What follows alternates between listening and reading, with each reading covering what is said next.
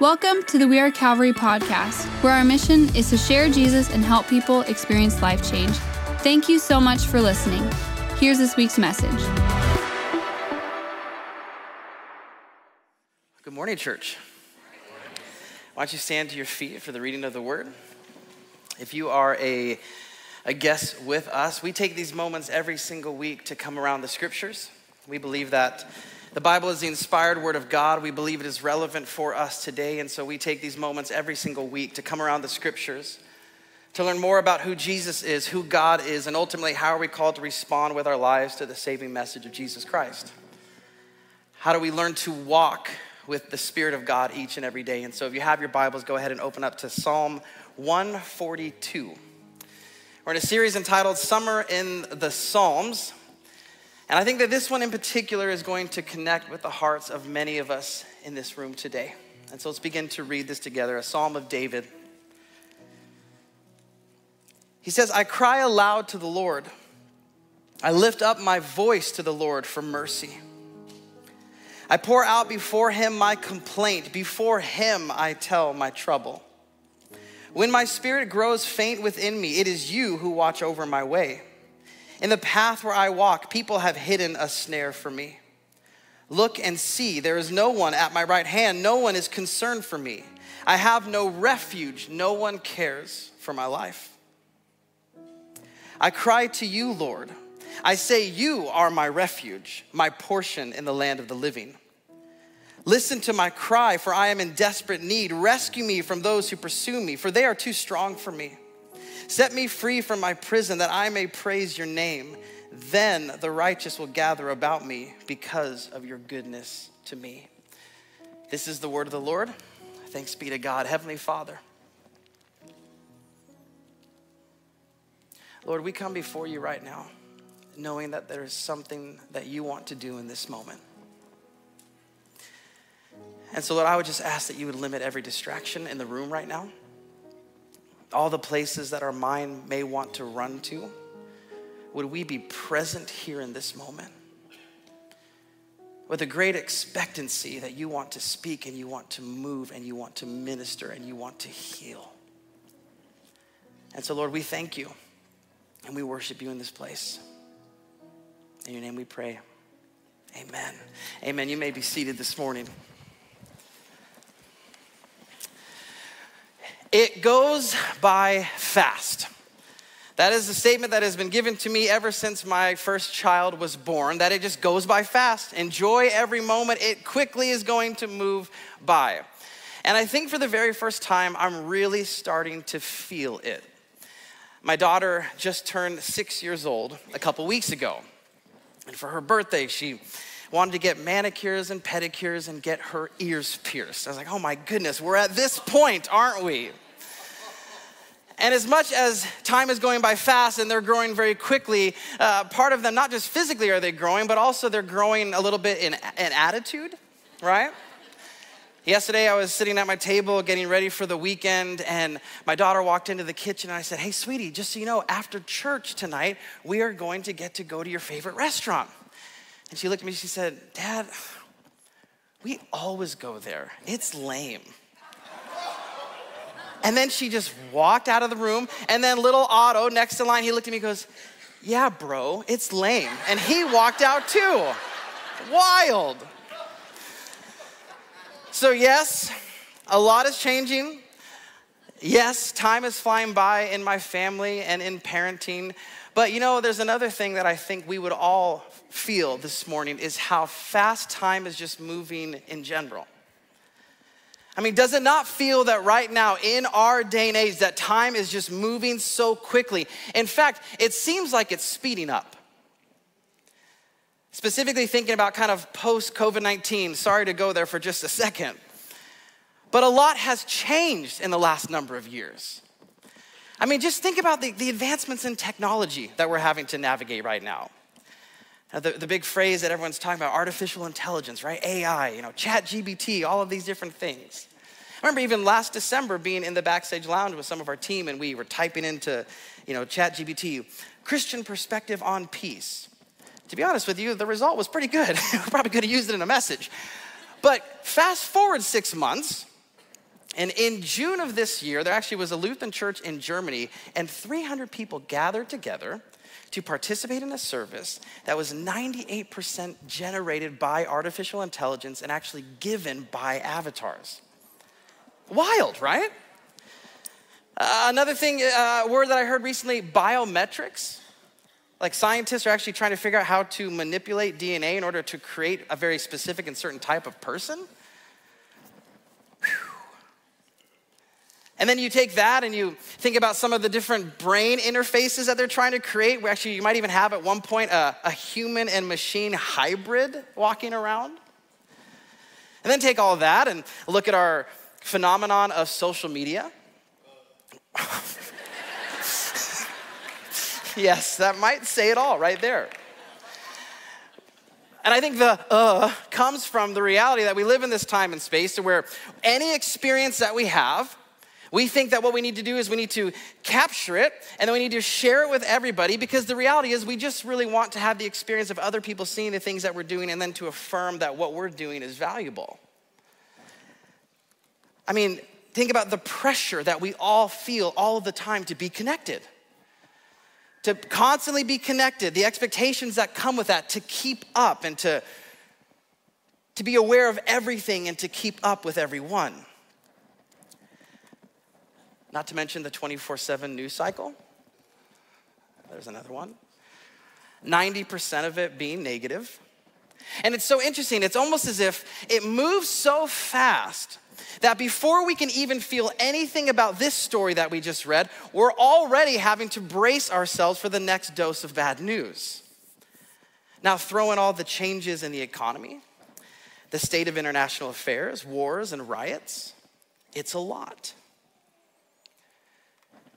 Edwin Friedman was a rabbi, but he also was a therapist. He wrote a book called The Failure of Nerve. I want you to hear what he says in his book. He says, anxiety escalates as a society is overwhelmed by the quantity and the speed of change. That the speed of change is actually overwhelming for us as human beings, leaving many, if not all of us, to feel what some have even labeled as a sort of ambient anxiety,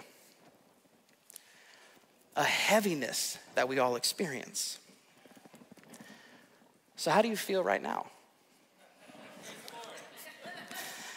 How are you processing all of the change? How's your soul this morning? Now, the reality is, many of us may not even be able to answer those questions. In fact, many, if we are being honest with ourselves, we do our best to avoid answering such questions. I don't want to think about it. La, la, la, everything's fine. Everything's gonna be okay. What we do is we manage everything by coping. We reach out for our closest device. We scroll through our social media feeds. We undersleep, we overeat. We try to convince ourselves that the nightly drink is really just a way to help us unwind and to decompress. But in reality, instead of doing the thing that our human soul needs, which is to process how it is that we're feeling, we pacify. But what if the avoidance of feeling deeply ultimately is leading to our shallow living? What if the avoidance of feeling deeply is slowly inhibiting our ability to live into God's vision for human flourishing? I mean, what would happen today if we allowed ourselves to feel deeply again, to move beyond the surface level, to acknowledge pain, to identify emotions, and to process them appropriately? What type of people could we become? And what type of example would that be to the world around us? I mean, what if we risked slowing down enough to feel, and we brought those feelings not to something, but to someone? Not just something, but to someone. Our fears, our angers, our distress, our joys, our anxiety. See, this is the beautiful reality. The Psalms are actually where we find how to bring these emotions to God in prayer. I love this from Tim Keller. He says, the Lord's Prayer tells you in a nutshell what you should pray. But it's the book of Psalms that teaches you how to pray. The Psalms actually teach us how to practice what the scriptures call lament. A prayer of petition that comes from a felt need. A prayer of response to what is taking place in our lives and in our own souls. See, to lament is to be present. To be present with God, to be present with yourself, your feelings, your pain, your sadness, and also the capacity to be present with the pain and the sadness of others. Of the 150 Psalms, at least 1/3 of them contain an example of lament. And our text today has one of those examples. Psalms 142 is considered a wisdom psalm. It is written for our instruction, means that as we read this text, we should begin to take out what is it that the Lord is wanting us to understand so that we can therefore practice it in our reality and begin to experience the results of it. Psalm 142, David is reflecting on a difficult time in his life. A time where he is literally hiding in a cave so that he can avoid Saul trying to kill him. If you want to read more about that story, you can go to 1 Samuel. But in this moment, as he is reflecting back at this time, listen to the words that he says. He says, I cry aloud to the Lord. I lift up my voice to the Lord for mercy. I pour out before him my complaint. Before him, I tell my trouble. I want you to key in on some of those phrases. He says, I cry aloud. I lift up my voice. I pour out my complaint. I tell my trouble. The emphasis here is on David's capacity to have outward expression of his inward emotion. That the invitation for us is to realize that our emotions, the pain, the sadness that you might be sensing even in this moment, it needs to be acknowledged. Emotions need acknowledgement, but that does not mean that they necessarily need fulfillment. And that is something key to understand. Just because you feel it does not mean that you have to live into that, but that does also not mean that you should not at least have moments to where you can really honestly and vulnerably express what is taking place in your life. Human beings, in order to flourish, need to appropriately express pain, sadness, and disappointment. We have to be able to express anger and grief and frustration and failures. But we have to do it appropriately. We have to do it well. We are a soul. That means that you have a spirit, a heart, a will. You have a mind, which is your thinking and your emotion. And you have a body.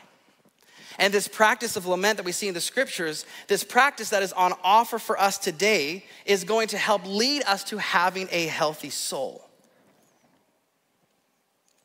And this first part of our text is communicating the reality that we have to be able to express. A.J. Swoboda he's a pastor, he's an author. And he shares this story of a naval historian who was trying to understand the differences in the mental health of those who returned from World War II compared to those who returned from Vietnam.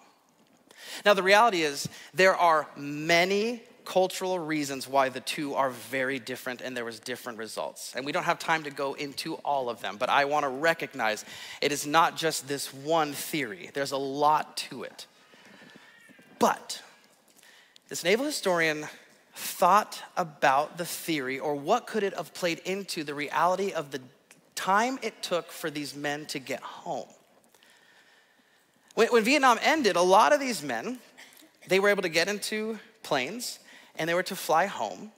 And within 2 days, you're fighting this war, and 2 days later, you're in your home, maybe holding the baby that you've never met.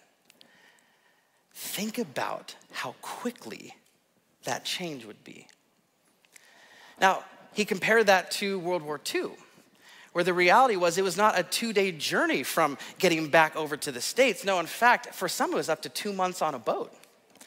They called it, I think it was Operation Magic Carpet. All of these boats getting hundreds of thousands of military men back to the States. Now just think about that for just a moment. when you were on a boat with your friends, with your brothers, who all just experienced a lot of heaviness and death and pain, what do? You talk about it. You share about it. You cry together. You lament together. There's something about that process that is deeply important for us as people. There's a story that I've read in multiple different places about a group of women who lived in this village, and multiple times a week they would come together at the local stream and they would clean clothing together. And then as technology advances, enter in the washing machine. They no longer had to go to the river. And here's what was interesting. They found that not only did efficiency go up in these households, so did depression. Why? Because they missed out on that weekly rhythm of coming together to the river just to wash clothing, but also to share with one another, to share in each other's burdens, to talk about what is difficult, to talk about what is hard, to talk about their feelings. They no longer had that moment together, and that was a significant shift for them. Charles Spurgeon says it like this: "It does us much good to set out our sorrow, for much of it vanishes in the process like a ghost which will not abide the light of day. And the rest loses much of its terror because the veil of mystery is removed by a clear and deliberate stating of the facts. Pour out your thoughts and you will see what they are. Show your trouble and the extent of it will be known to you. Let all be done before the Lord. For in comparison with his great majesty of love, the trouble will seem to be as nothing." I love that line. He says, let all be done before the Lord. Go back to our verse in Psalm 142. What does David say? I cry aloud to the Lord. I lift up my voice to the Lord. I pour out before him my complaint. Before him I tell my trouble. The invitation is to an action aimed at certainty. And as believers in the person and the way of Jesus, our certainty is in Christ. Our certainty is in God.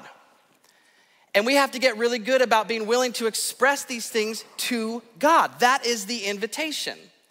Now, some of you might have been thinking right now, yeah, but I'm really good at expressing it on Facebook. Yeah, I get that. That's kind of the problem. Now, here's the deal. That will lead to short-term gratification, but it's not gonna lead to long-term hope. It's not gonna lead to the long-term ability for God to move in your circumstances and specifically to move and to comfort your heart in the midst of difficult times. We are to unload our concerns to God. This is a theme in not only the Psalms, but we also see it in the New Testament. Look at the writings of the Apostle Paul, a very famous passage of scripture. Do not be anxious about anything, but in every situation, by prayer and petition, with thanksgiving, present your request to God. And the peace of God, which transcends all understanding, will guard your hearts and your minds in Christ Jesus. We need to understand the reality that when you go to God in these moments, something supernatural takes place. The Spirit of God begins to guard your heart, begins to guard your mind in Christ Jesus. I think this morning we need to be reminded that the Holy Spirit is also known as our counselor. Look at the Gospel of John. But the counselor, the Holy Spirit, whom the Father will send in my name, he will teach you all things and bring to your remembrance all that I have said to you. Now, I think it's important to say this. The Holy Spirit being our counselor, our wonderful counselor, that is not to undermine the role of a human counselor. Many of us on this platform, we have been very real and transparent and honest that we see counselors from time to time. My counselor was here last night. Always adds a fun element to the evening. But here's what I want to say. Do not allow meeting with a human counselor to undermine the role of the counsel of the Holy Spirit. In fact, what I would charge to you is that one of the most beautiful things I think we can do is actually find counselors who are also following the way of Jesus, who are also filled with the Holy Spirit, so that when you enter into that space, it is you, it is them, and it is the voice of God imparting to you what needs to happen. Again, don't allow your counselor to undermine the power and the strength of the Holy Spirit. But also there's a beautiful reality of what it means to sit with another and to express and to lament and to allow them to speak into your existence. Now David begins to say in verse 3, he says, when my spirit grows faint within me, it is you who watch over my way. I don't like that he says when. I want him to say if. It may not happen, but if by chance ever in your life your spirit grows faint. No, he says when it does, because friends, it will. There will be times and moments in your life where your spirit within you will grow faint. It's not if, but when. And even when, God is aware. But see, God is not just aware of your problems and the difficulty that you're facing. He sees what caused it, he sees you in it, and he also sees what is on the other side of it. And there should be great comfort for us in knowing that. He knows exactly what has led to the pain. He knows exactly what has led to the heartache. He knows exactly what has led to the frustration. He never left you nor forsook you in that. He's in it with you. And he also sees what's coming next. He sees beyond, and we have to have great hope in that today. David then just says, in the path where I walk, people have hidden a snare for me. Look and see, there's no one at my right hand. No one is concerned for me. I have no refuge. No one cares for my life. This right here, this is his lament. I mean, listen to the words. No one cares for me. I look to the right, I am alone. I have no one with me in this moment. No one is concerned for me. I have no refuge. He's lamenting. He's being real and honest and vulnerable about what is transpiring in here. There is honesty, there is vulnerability. And here's what I would say, your soul demands vulnerability and reality. There's just something about actually communicating what it is that you are sensing taking place that is good for your soul. But then listen to the very next line. He says, I cry to you, Lord, I say, you are my refuge, my portion in the land of the living. See, next comes this deep confidence and this deep trust in who God is. But that also doesn't undermine the fact that he just said, I have no refuge. Because he felt that.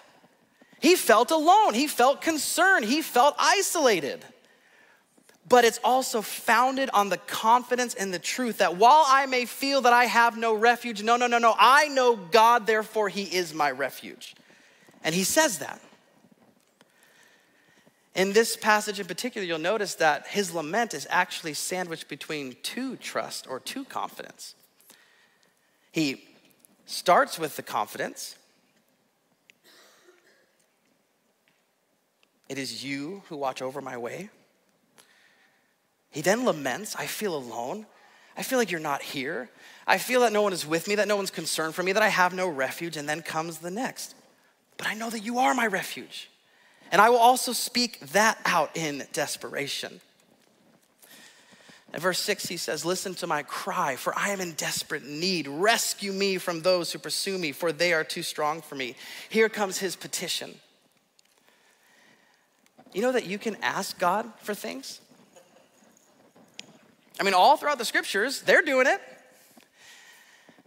That thing that you might be lamenting in this moment, the pain, whatever that might be, the disease, all of that, you know that you can actually go to God and say, God, this is what I want to see you do. Now, that is not to say that he is going to do every single thing that we ask of him to do.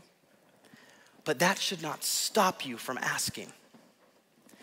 In fact, I actually think that in the asking, whether it's answered or not, there's something that is transpiring in that moment. Lord, I'm trusting you. I trust you enough and think you are so good that I'm just going to ask for it. Lord, heal my body of this sickness. In the name of Jesus, do something significant and break this stronghold in my life. Church, we need to be better about asking of God what it is that we believe in our heart of hearts of what we need in our life. Don't be afraid to ask God to heal you. Don't be afraid to ask God to break that stronghold. Don't be afraid to allow yourself to express these things and then say, God, but I need you to come and meet me in this moment. I need you to act on my behalf. He finishes in verse 7, set me free from my prison, that I may do what? That I may praise your name. Then the righteous will gather about me because of your goodness to me. Now listen to that last bit. Do you see what David's doing there? Lord, set me free from this prison. Answer my petition that I might praise your name. That the righteous would actually gather because of your goodness to me. I love that. I'm gonna start incorporating that into my prayer life. I'd never done that before. God, answer this prayer. And Lord, imagine the encouragement to the community if that were to be answered. Why not? Give it a whirl this next week. Let's see what happens. I'd love to be encouraged by what God is doing in your life. Because see, David knows that when we begin to see how God is acting in the community, it does something to the soul of the community. I don't have permission to share a moment that happened last night, but I got a really good reminder at the end of service last night that God is moving amongst his people. That God is drawing people to himself. And it is beautiful. And it is deeply encouraging. So here's what I want to do. I've had this deep conviction in my heart the last number of months of the need for us to actually create space in our services to begin to practice some of these things. It's one thing to say, hey, you need to lament. You need to do these things. So let's sing a song and get out there and have some fun. But what if we practice it together and we experience it together and you actually saw what it was like and what it felt like, and maybe even the Lord would begin to move in this moment, and then you'd say, you know what? I could practice that on a Monday. I could do that on a Tuesday afternoon. I could take my lunch break and walk through a framework of lament. And so what I want to do is I'm going to invite Tina to come out, and she's just going to play over this time. We've got some time. And I want to lead you through the practice of lament. So what I'm going to do, I'm going to sit down. Everyone's really nervous now. Me too. So here's what we're going to begin with.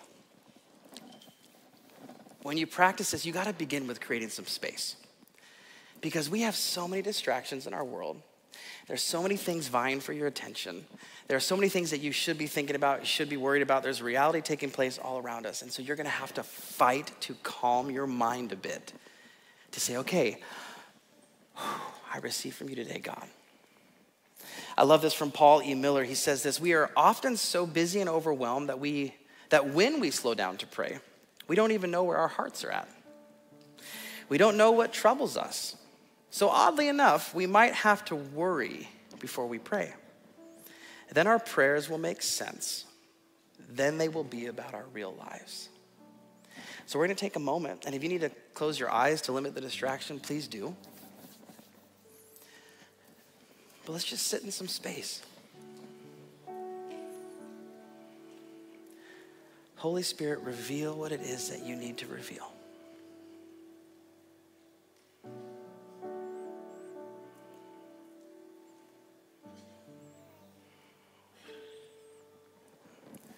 God, we create this moment because we need to meet with you. We need you to speak to us. We need you to reveal to us. I know that there are many in this room that this is a deeply uncomfortable moment because we like to run fast and we like to run hard. And as much as we feel like we're accomplishing a lot, one thing that we're doing is we're hollowing out our soul. And so we create space.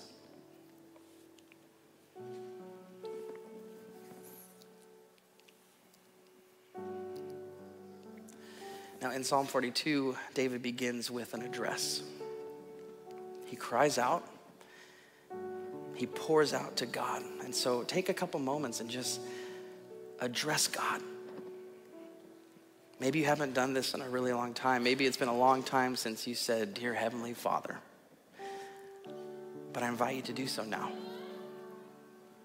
And no matter how long it's been, no matter how unqualified you feel, just know that the Lord is longing for this moment to encounter you.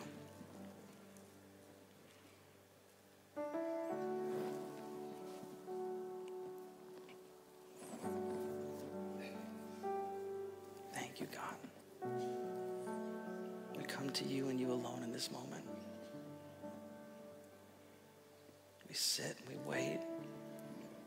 We declare who you are. We declare your goodness.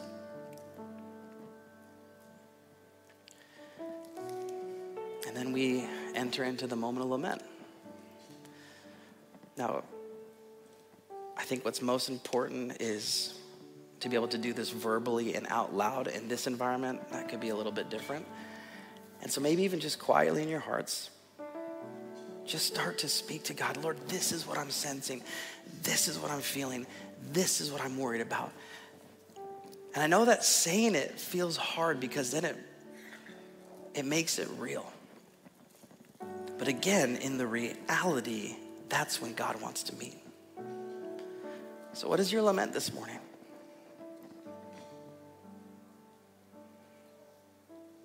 Lord, for me, I know that I have a heavy heart for my friends who are walking into a doctor's office on Thursday. And not a heavy heart thinking that you're not good or that you're not going to come through, but I just know the heaviness that it is on their heart. I feel that pain today. Lord, all throughout this weekend when we sat in this moment, I've also just thought about my kids. I think about the world that they're growing up in, and oh God, I just so desperately want them to love and follow you all the days of their lives.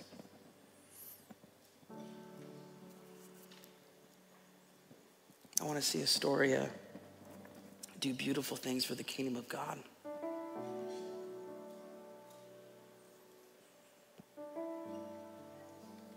I want to see Otto fight for what is good and what is right. I want to see little August grow to be a beautiful reflection of the person of Christ.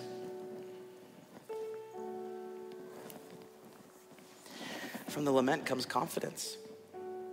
Be reminded that your lament rests on confidence, that we serve a good God. Despite how it feels at times, he is in control. He is over all things.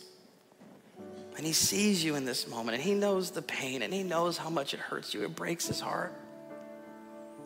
But he's with you in it. And so, Lord, we're just confident in you. We trust you. You are gracious, and you are good, and you are merciful. And you comfort those who are afflicted. You draw close the crushed in spirit. And then comes the opportunity to petition. What is it that you want to see God do right now? You want healing in your body? Ask.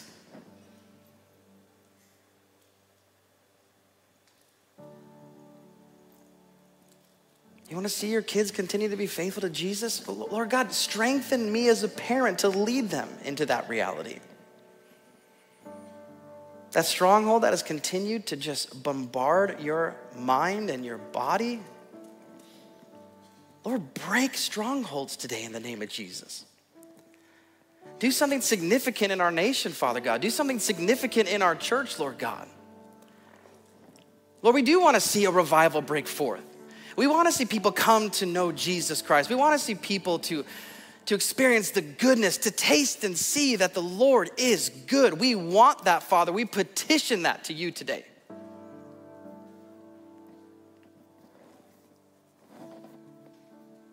And then from petition comes praise. We praise you. We worship you. And so, church family, I'm going to invite you to stand to your feet. I just want us to take a few moments. I want us to praise together. Thank you so much for listening. If you'd like to partner with us in sharing Jesus and helping people experience life change, You can support our mission by clicking the link in the description. If this message has impacted you, please subscribe and share. To learn more, visit wearecalvary.com. We'll see you back next week.